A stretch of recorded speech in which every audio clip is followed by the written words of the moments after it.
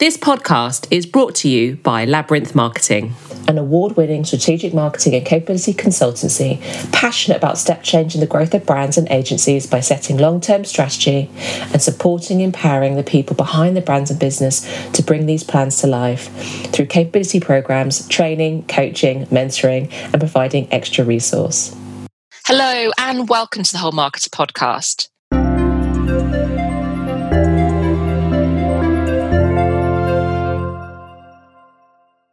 Today's second episode continues on the theme of burnout. We'll be discussing our guests' personal experience of burnout, what they have learned, and what they now put in place as a result of having experienced it. And today's guest is Kyrsten Halley. She is a passionate brand marketer who loves to buck a trend. With a career starting in a range of small businesses and gaining her first board position at 24, she is passionate about leading brands to make a positive difference in the world. With the last 10 years been spent working in the food industry and in particular focusing on healthier brands, Kyrsten's key highlights have been leading the turnaround of the Ryvita brand from 5 years of double-digit decline to a strong, profitable growth, and going on to be named by Mintel as a UK's #1 healthy food brand in both 2019 and 2020. Moving to Samworth Brothers, in 2021, Kyrsten was tasked with helping the group bring more branded focus into the business and to move into a new category of plant-based foods.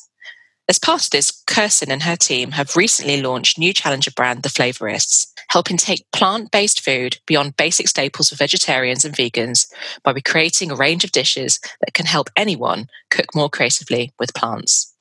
Kyrsten is also a Marketing Academy Scholar from 2016 and loves to support young talent coming into the industry through her mentoring work. Kyrsten, welcome to the Whole Marketer podcast. Thank you very much for having me.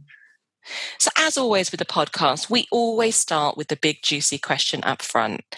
And today's big juicy question is, what is burnout to you? So I thought I better look up and see what the official definition was. And actually, it's pretty similar to what my own personal definition would have been. And I think the official definition goes something along the lines of it's a period of kind of extreme exhaustion or depletion after either a period of chronic stress or real extreme stress and exertion.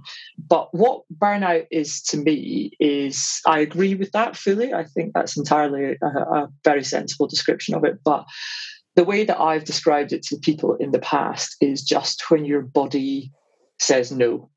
And actually that just everything stops for a while and that it's completely involuntary about what you can or can't do anymore, no matter how much you think you might want to mentally kind of push through that.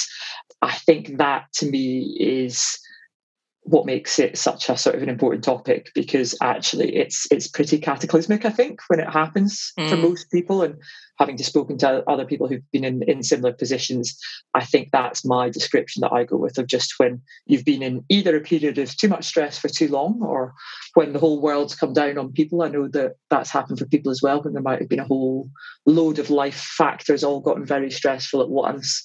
But actually, from however you found yourself there, it's actually a time when your body just says no more and starts shutting down on you, and quite literally shutting down, I think, in some cases. I think that's a really good description. And I love how you said when your body just says no. Literally, I remember when the moment for me when it kind of really kicked in that this was what was happening, there was two things started happening. I was in a previous role in previous life. This was about 7 or 8 years ago. And it was very late at night. It was about 7:30, 8 o'clock. I was still in the office, long day. And I remember staring at a spreadsheet, and it was a spreadsheet with lots of numbers on. And I was just looking at it, and, I wear glasses. So I was saying, my glasses are a bit smudgy. No, it's not that. And I just couldn't see the numbers on the spreadsheet. I couldn't see them. And I remember looking and staring and putting my nose sort of inches from the screen and still not being able to see or read the numbers on the spreadsheet. It was just this kind of smudgy thing, and being absolutely terrified. And then going to kind of pick up a pen to do something with. And I remember my hand, just sort of looking at my hand as well. And if I went to kind of clench and unclench my fingers, it just wasn't responding in time. There was like a lag on it. in terms of like literally how quickly I could move my hand, because my body was just starting to just literally say no and was starting to shut down on kind of peripheral functions. And to anybody who's been there, I know how terrifying that is. And yeah, I think it's why it's a really good topic to be talking about. And for those that have experienced burnout, we'll all have our moment of when we realised we were burning out. So like you sitting there, physically not being able to see, physically having a delay and lag. I think for me personally, I felt like this wave was happening from almost like my feet going up my body. And it was almost just this sense of, interestingly, you said the word no. It was like, no more. And I remember lying in my bed and thinking, I am not getting out of bed tomorrow. This is a no. And I stayed in that bed, I think, sleeping on and off for a few days before exactly the same. I kind of woke up and went, I think I've burnt out. I think this is what everyone talks about. It's actually happened. And it wasn't a case of a few days and then I got up again. It was a case of a few days and then I went to start getting help. And it ended up being, more like weeks before I kind of felt like I could get my energy back up and start to think about, returning to work. So it's interesting. It's that almost like your body just goes, that's enough now. Now you need to rest. And it's not a choice. That was the real thing. Up until that point, I'd always prided myself on being invincible and I could handle anything. And as you say, that from that night in the office going home, I did the same thing. I crawled straight into bed and I don't think I got back out of it for 3-4 days, from just a sort of flux of sleeping on and off and things. But it absolutely wasn't an option. And that was, it's quite unbelievable that especially when you pride yourself on being somebody who's mentally tough. And that had always been a big defining part of my characteristics till then, to suddenly have that taken away from you, it comes as quite a big shock, I think. I think it's probably what led you to burnout, which is that viewpoint of I am mentally tough, and therefore people viewing you as mentally tough and maybe loading your plate a lot more than other people's plates. And you may be feeling that you can't stop and that you can't take those moments to rest and restore because you are tough and you must keep going, and to the point that you can't go anymore. Exactly. That is definitely 100% my story. And it's still a tendency that I've got now. I've learned and I'm smarter and I'm wiser, but there's still a default setting there now that I have to actively override, from time to time, having learned how bad it is to be in the burnout place. But, I think, as you say, and I think as marketers in particular, there's probably a lot of people who find themselves in that position, because marketers really can be the central hub of teams. They can be the people who pick up and interact with lots of different people or lots of different departments. I don't know any marketer whose to-do list isn't as long as their arm, if not, trailing on the floor 3 feet behind them. And it tends to be a facet of our industry, of our game. And because also we are part of an ideas economy, we're only as good as our last 5 minutes, really. We tend not to make too much that is tangible. We don't build buildings in the main. We don't, save lives in a hospital. So actually, how smart, sharp, on it you are feeling tends to be a big part of your job. And I think it's very easy if you have that sort of personality that just pushes on to keep pushing till either the break-in point or whether, somebody might, if you're lucky, intervene. I think it's probably a lot more common than we think. I think it's a lot more common than we think. And I think people maybe listening to this and the series of podcasts will probably go, oh, that's what happened to me. It was burnout. Although, as we were talking before the podcast, when it's happening to you. This isn't I'm just overtired and I need a weekend. This is more than just that. But you're right. We do work in a challenging yet rewarding profession, as I say, and we are the person that constantly the organization goes to, which is, where we want to be as a profession. Exactly. But with that comes a level of pressure and expectation to have all of the answers. And as you say, it's very rare that we get to see a tangible result in the short term. We're always building to something that's coming in the long term. And so, that sense of achievement doesn't come every day. And that is something in most professions that someone will get at the end of the day. I achieved this, or I accomplished this, or I saw this happen. And we don't get that every day. That comes in chunks of time. Absolutely true. And something that I speak to my teams about, and I've spoken to my teams about a lot, is as brand marketeers, our jobs are never done. So how do you know when to stop at the end of a day, and how do you know what a good day looks like? In our world, you could always finesse the piece of packaging a little bit more. You could always sweat the PowerPoint deck and the graphics on there a bit harder. You could always run another line of analysis. You could always rehearse your presentation one more time. There's no point where somebody comes and says, congratulations, you've hit the point of optimum marketeer, now stop. I wish there was, but there isn't. And that in itself is a real skill, to go, how do I know I've done enough?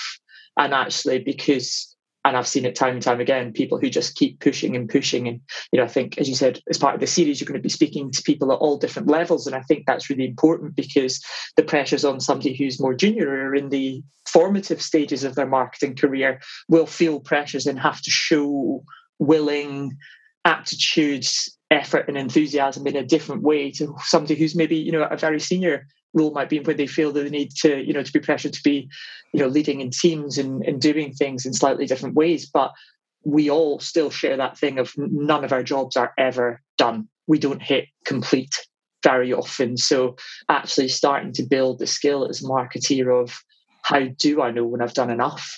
How do I know when I've done what's good? Or how do I know when actually, do you know what, I'm not going to get to the point I wanted to get to, but I have to call it anyway, because actually managing my energy right now is more important than getting to the next line or the next goal. And, do I have an environment and people around me where I can have those conversations, is something I think we really need to be cultivating in the marketing industry and within the community, as a whole. I agree. And I think that's a lesson for everyone's takeaway is, how do you acknowledge when you have done enough, and how do you reward or celebrate the success in that moment for yourself, so that you're not waiting on that externally to happen from others, or maybe when it reaches the marketplace, so that we get that level of reward that we deserve. Exactly. So having had that experience of burnout and then having the time to reflect on it, what do you think led to that moment? I think it was this tendency to think that I was bulletproof, and that, in all honesty, in life till that point, I had pretty much been. The specific workplace situation was working in a brand team at a time where, business had restructured a bit. There was big gaps above me in the chain. And for a while, for a period of about 6 months, there was only 2 of us in a brand team that should have been about 8 people. Some due to some, people leaving, some due to, just the reshuffle and waiting to hire. And it was a really important time on the brand. And also, because of some gaps in the chain above me, I was reporting directly into the CEO of the business at the time, which was a really great opportunity. I was well established within the business. People trusted me. I loved what I was doing. Absolutely loved what I was doing. Loved the brand I worked on. Loved the only other person in the team who I was working with at the time. We got on like a house on fire. And I just felt this opportunity when I was reporting straight into the CEO was, right, Kyrsten, this is how you show that you're, the next big leader. This is how you do this. You show that you can handle all these vacancies, and you show that you can report, direct into the CEO and do a good job of it. And our CEO was an absolutely amazing man, but of course, we wouldn't have had time to have done all the pastoral care of all the check-ins and things that you might have had with a different manager at the time. And so I was just hell-bent on proving a point, really. And to the point whereby, we were for a while doing the work of at least 6 or 7 people with just 2 of us, and doing it to really high standards. Whilst that's working, it can feel great and it can become a bit of a drug, especially if you're getting feedback of, oh, isn't she doing a great job? Look at everything she's doing. Isn't she covering everything well? That can become a bit of a drug in itself, a dangerous drug with great intent. I think, people wanting to praise you, but actually what they might be doing is creating the ecosystem around burnout. And I think, looking at that, but I also have to acknowledge that there were other life factors at that same time, so spirit of full transparency, I was in a sort of kind of relationship breakdown at the point of a long-term relationship whereby it was, being done amicably, but there was huge stress around, separating out finances, and anybody that's ever split themselves out of a mortgage will know how stressful that is. Just of what are you going to do, and working through friendships and all sorts of things. And I think it all just culminated at once, and that's something that in the direct period since and every following after, actually, I'm very, very watchful for of, bad stuff can happen in life and none of us can protect against that. But the controllables that you do have, trying to make sure that life, work, other stuff, family, whatever spikes you may have, don't all spike at the same time. Because I think that, and having spoken to a lot of other people about their burnout journey in teams that I've led, more often than not, sometimes it is just work, but more often not, there's usually another factor as well somewhere. And, not always within people's gift to control, but sometimes it is. And I think that's a big reflection point as well, of just going, I got myself into a point from both a personal and work life where I thought I was bulletproof. I took on way too much. I was almost thriving on the slightly not helpful feedback of being Wonder Woman until I wasn't. Yeah, and I think when we are getting positive affirmation for the work that we are doing, being Wonder Woman, it just becomes this fulfilling cycle of, well, I'll keep going because then I get more praise and then I'll work a bit harder and I'll make more praise. And you've already had, as you were describing, that personal pressure you'd put on yourself to take this as an opportunity to prove yourself. You had increased workload and then a piece of uncertainty in your personal life in addition to that, and the uncertainty of the restructure. All of those things combined, when you sit here subjectively on a white piece of paper, you go, well, I'm not surprised that you burnt out. But when you're in the here and now, it's really hard to acknowledge that might be ahead of you. Exactly. And you're only really dealing with the step that's right in front of you at any given time, I think. I'm a huge believer in silver linings. And if there is one silver learning from this whole burnout experience, it is that perspective that it gives you. That sometimes, hang on here, Kyrsten, you might just need to think 3-4 steps ahead of the game here, because is this really on a trajectory that you want it to be on? And I could talk a lot about that. We've literally just 3 weeks into a new brand launch at the moment, something I've been working on for, exactly, very exciting. Launched in, the flavorist launch in Waitrose 3 weeks ago after, 14 months of work to get it there.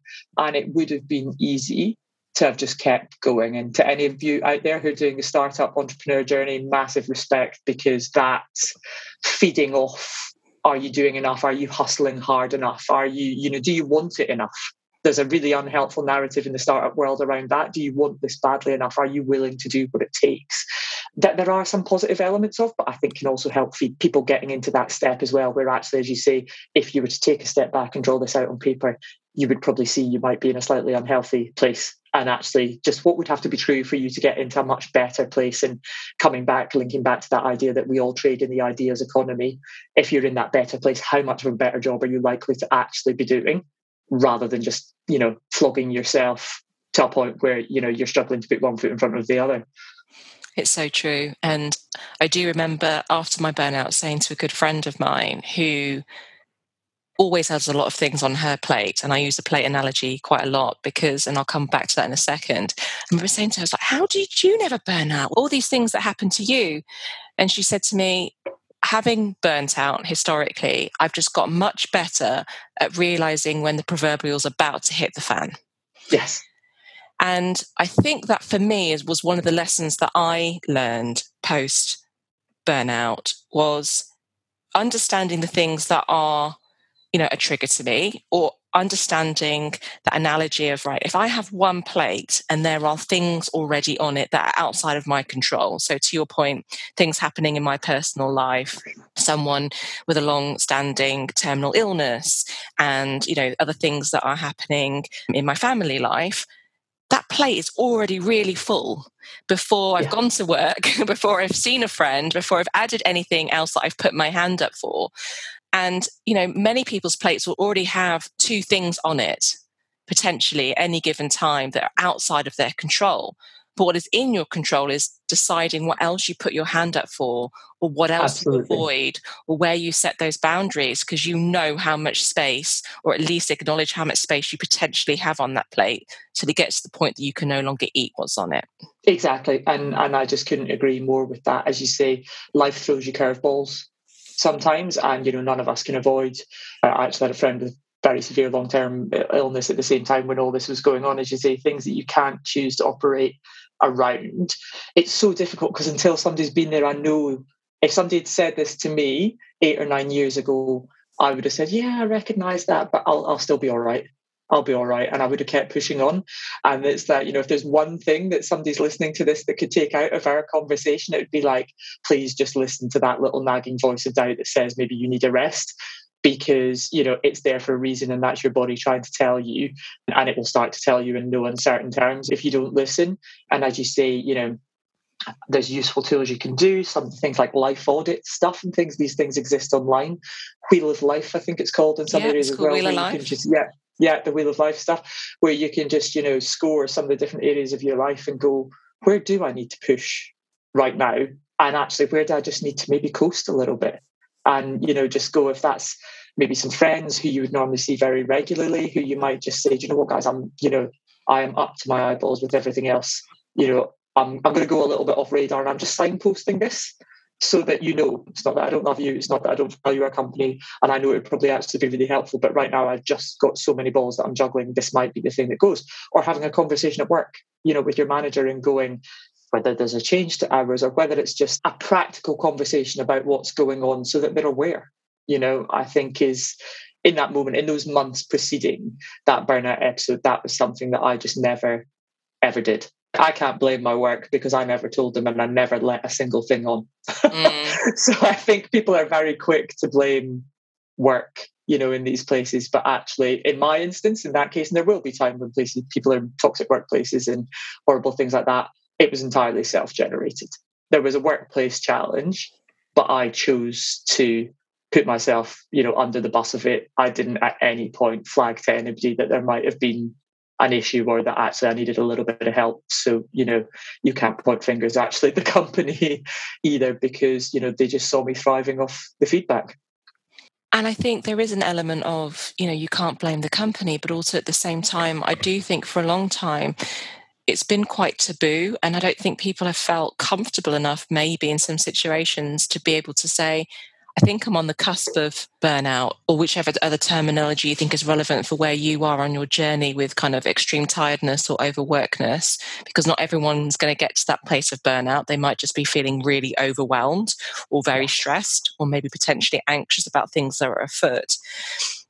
But I hope that through episodes like this and through lots of other activities that are happening in the industry and in work as a whole, that people are feeling that they can talk more around their mental health and how that workload is impacting them, but impacting them in their life as a whole. And as we've both described, I was giving that analogy about plates at the moment, but at any given time, what's on that plate can change, and some things are in our control and some things are out of our control. So almost setting those boundaries, or at least sharing that with our employers. I was just thinking, as I was thinking about my own analogy that I just created there around the plate, that if you don't share that your plate's almost full, it's a bit like you're walking around the buffet and people are going, you must try this.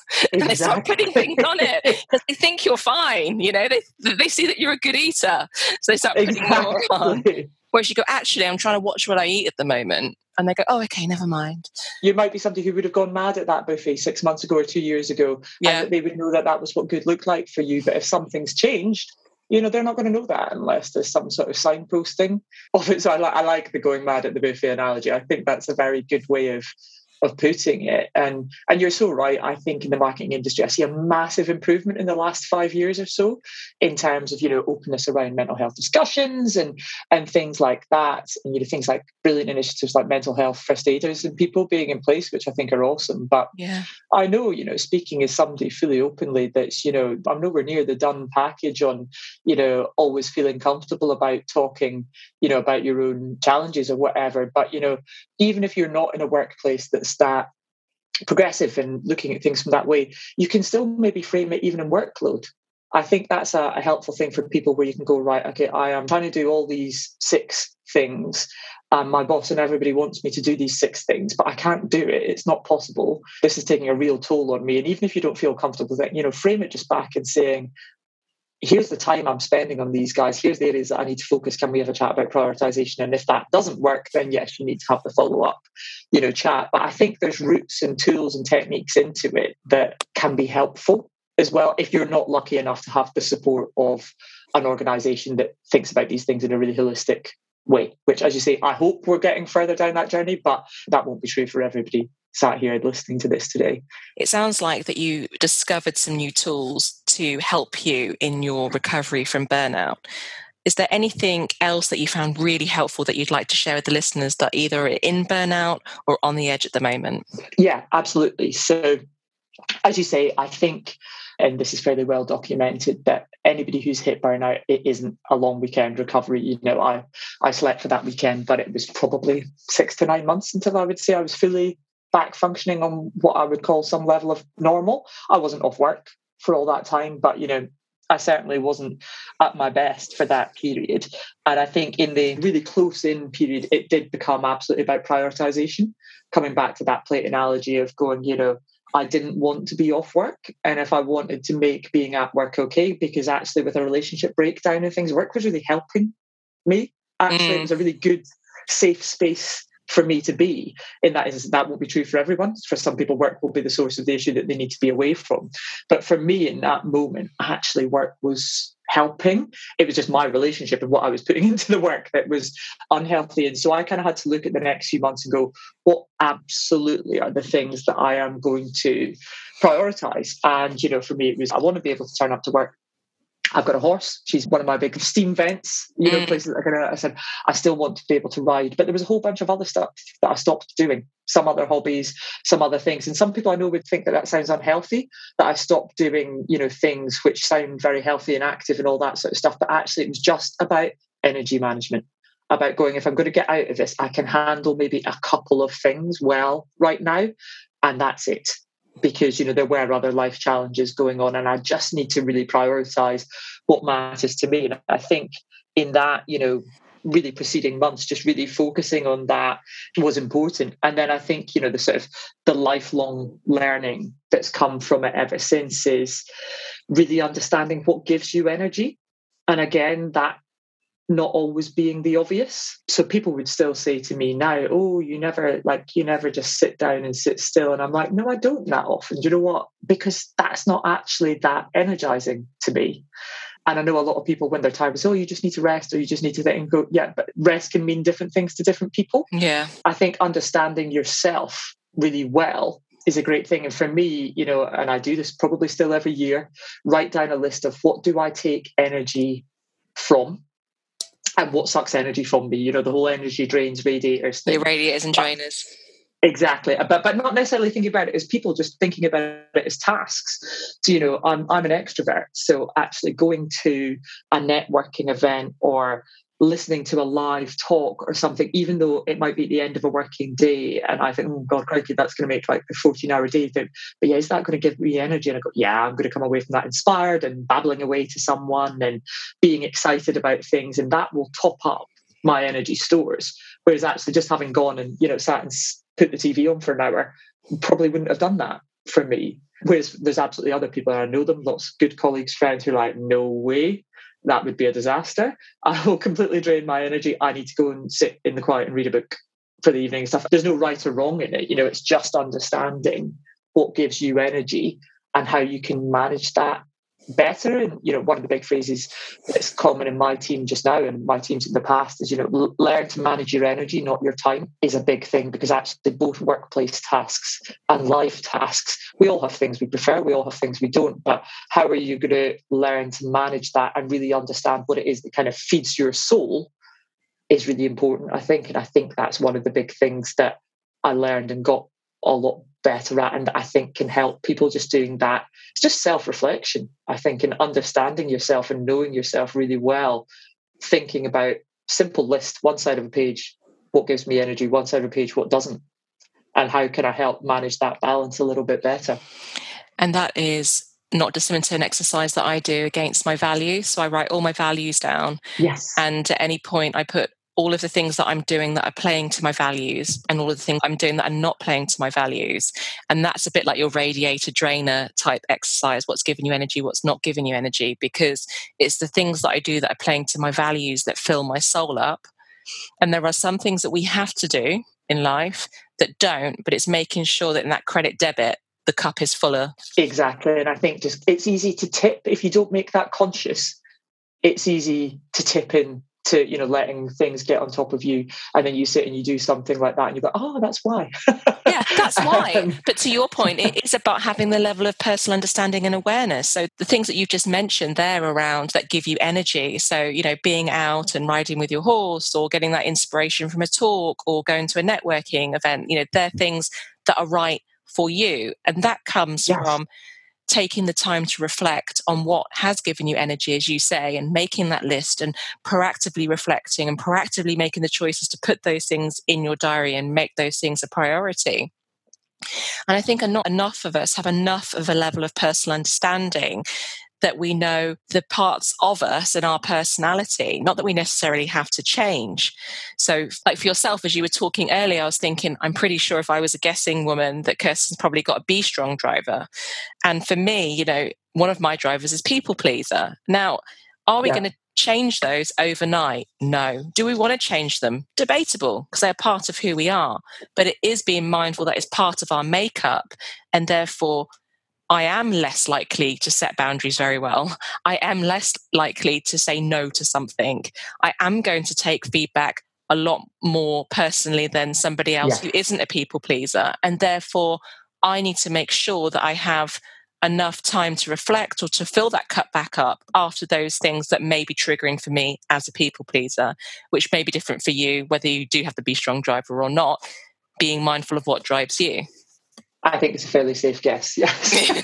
And I think it's just, as you say, once that becomes, a practice, it's a muscle that you can flex. And, what I'm about to say is probably quite controversial to some people, but I'll say it anyway, which is, in our period in the last couple of months up to launch. So, we had our first listing confirmed with Waitrose. We knew that was when we were going to be launching this brand. And it was, we're a really small team, all guns blazing. And I knew that not only did we have to deliver everything that we had to deliver, but I knew, it's my job to help Be Strong, support and lead the team and make sure that they're okay through this journey. And, there's certain sacrifices that I was making. And I knew in the couple of months in the run up to that, I was like, I need to not be committing to stuff at weekends. I need to not be doing things. I need to be able to honour my own kind of peaks and troughs of energy. And I need to, for the next couple of months, prioritise work. And, I know that a lot of people always say, oh, work shouldn't be the priority and things. But, I absolutely love my job. I'm very lucky to do something that I love and to work with people who I think are brilliant. And does that mean that it's the absolute priority above, using weekends to make sure that you've got enough energy to go back to work there forever? No, absolutely not. But for a couple of months to make sure that I'm going to get through this, be as good as I can be and be the leader and, the branded thinker that I want to be and to do something that I'm proud of, that might be the cost of that for 6 weeks, and making that really conscious, because I know that if I don't, I'll just commit to everything. And actually what we'll end up doing is a bad job. And I knew that if I was to push myself anything close to that burnout point, that can't happen right now because the team need me, the brand needs me, I need to be at my best going out to people. So what are the parameters of control that I'm going to put around that? And then also I have then since, had weekends where I'm like, right, do you know what? I am downing tools at work now. I'm finishing early.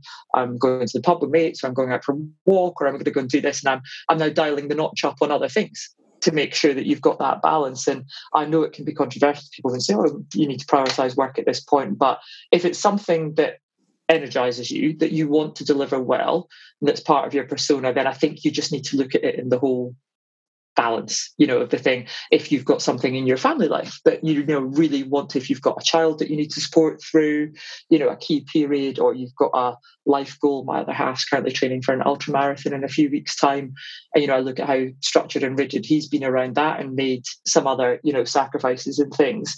It's bringing that mentality into everything that you do, of going, you can't do it all the time. The fact that you can is an absolute myth, and I think it's a dangerous one. You can't do it all the time. And as I always say, you can do anything but not everything. It is about prioritization. Yes. And, I don't think it's controversial if you've got to focus on something for a period of time because you want to do it the way in which you want to do it and support the others in your care. I think what's important is, as you say, you do then go and get those credits back. So whether that is those walks, that visits to the pub, those things that energize you, that restore and allow you to actually celebrate the success of that launch, so that you're telling your brain that period of time that you focused on that and what you delivered, let's celebrate that success, because actually that energy that I put in is worth a celebration, and I want you, brain, to realize that it was positive. Yeah, exactly. And that, I can see the achievements and enjoy those things. And now I can, as you say, tip some credits in from elsewhere and the other parts of my life, which are equally as important in the long run, if not more so in some areas. But, that for that 6 weeks where, items 2 and 3 on the agenda, it's just understanding and looking at that whole piece in the round, I think. But you're so right. It all comes back to self-awareness, really, and knowing. And I think, again, for marketeers in particular, where creativity or problem solving is a big part of what we do, understanding what fires those neurons best is important as well, because we all have to do it every day, whether it's quick in the moment solving a problem or whether it's a really big piece of creative or strategic thinking. And I've learned throughout my 20 odd however many years it is in marketing that I am a creative soul, and that actually, even though I might spend my day job in board meetings or having quite dry discussions or people leading, of which I love, but actually, how do I spark my creative thinking? What feeds that? The team were all laughing at me a couple of weeks ago because we had to do a photo shoot in a day. We needed to create some content for some stuff. And I was running around with my, iPhone filming everything and doing stuff. And they were like, Kyrsten, you probably shouldn't really be doing that. But they knew to ask me to do it because they know that I love photography and they know that I love finding a shot. And could there have been somebody else doing that? But on that day, actually, what I did was allowed myself to go, today I'm not going to be the director and I'm not going to be the person in charge. I'm going to be the person that gets really excited about finding the perfect angle on a shot. And actually, what I realized from that day, I was better for the following week at solving people's problems when they came to me or answering a question in the moment, because my kind of creative neurons were, firing that much better from just having done a task that suits my brain. And so I think it's all about that, about finding ways to weave in, comes back to that phrase, how do you manage your energy, not your time? Which I think is a great piece of advice. In fact, I've written it down with a box around it, Kyrsten. So there you go. So thank you so much for sharing so openly your own personal experience of burnout and how you have recovered, and also what you've learned since with the tools and what you put in place in your life. As always with the podcast, we always finish with the following question. What one piece of advice would you give to marketeers of tomorrow? So I know we were chatting about this briefly before. My piece of advice, and it's a slightly abstract one, is always focus on the small stuff and don't worry about the big bits quite so much. And what I mean by that is our industry tends to focus on the hero moments, the product launches, the new shiny campaign, the listing in another retailer or doing something new in a different channel or the shiny bit of packaging on the shelf. And having been blessed to, through industry or marketing academy or any of the other good communities that I'm involved in, meet some of the best marketeers that I believe are out there. Actually, the big moments are important, but what makes them really, truly brilliant at what they do is the focus on the tiny, small moments, the day-to-day, and doing things consistently. So actually just always having in the back of your head, what sort of marketer do I want to be? What sort of leader do I want to be? And am I consistently reacting in a way that's in line with those two aspirations? So when someone comes and asks me a question, how do I respond? When I'm sitting on a day where I'm maybe having a little bit of can't be bothered-itis, is that something that's in line with that value? And actually, in all those little small moments whereby nobody's going to push you and nobody's going to make you do something, actually, how do you turn up in all those moments? And, only you can square that off with yourself.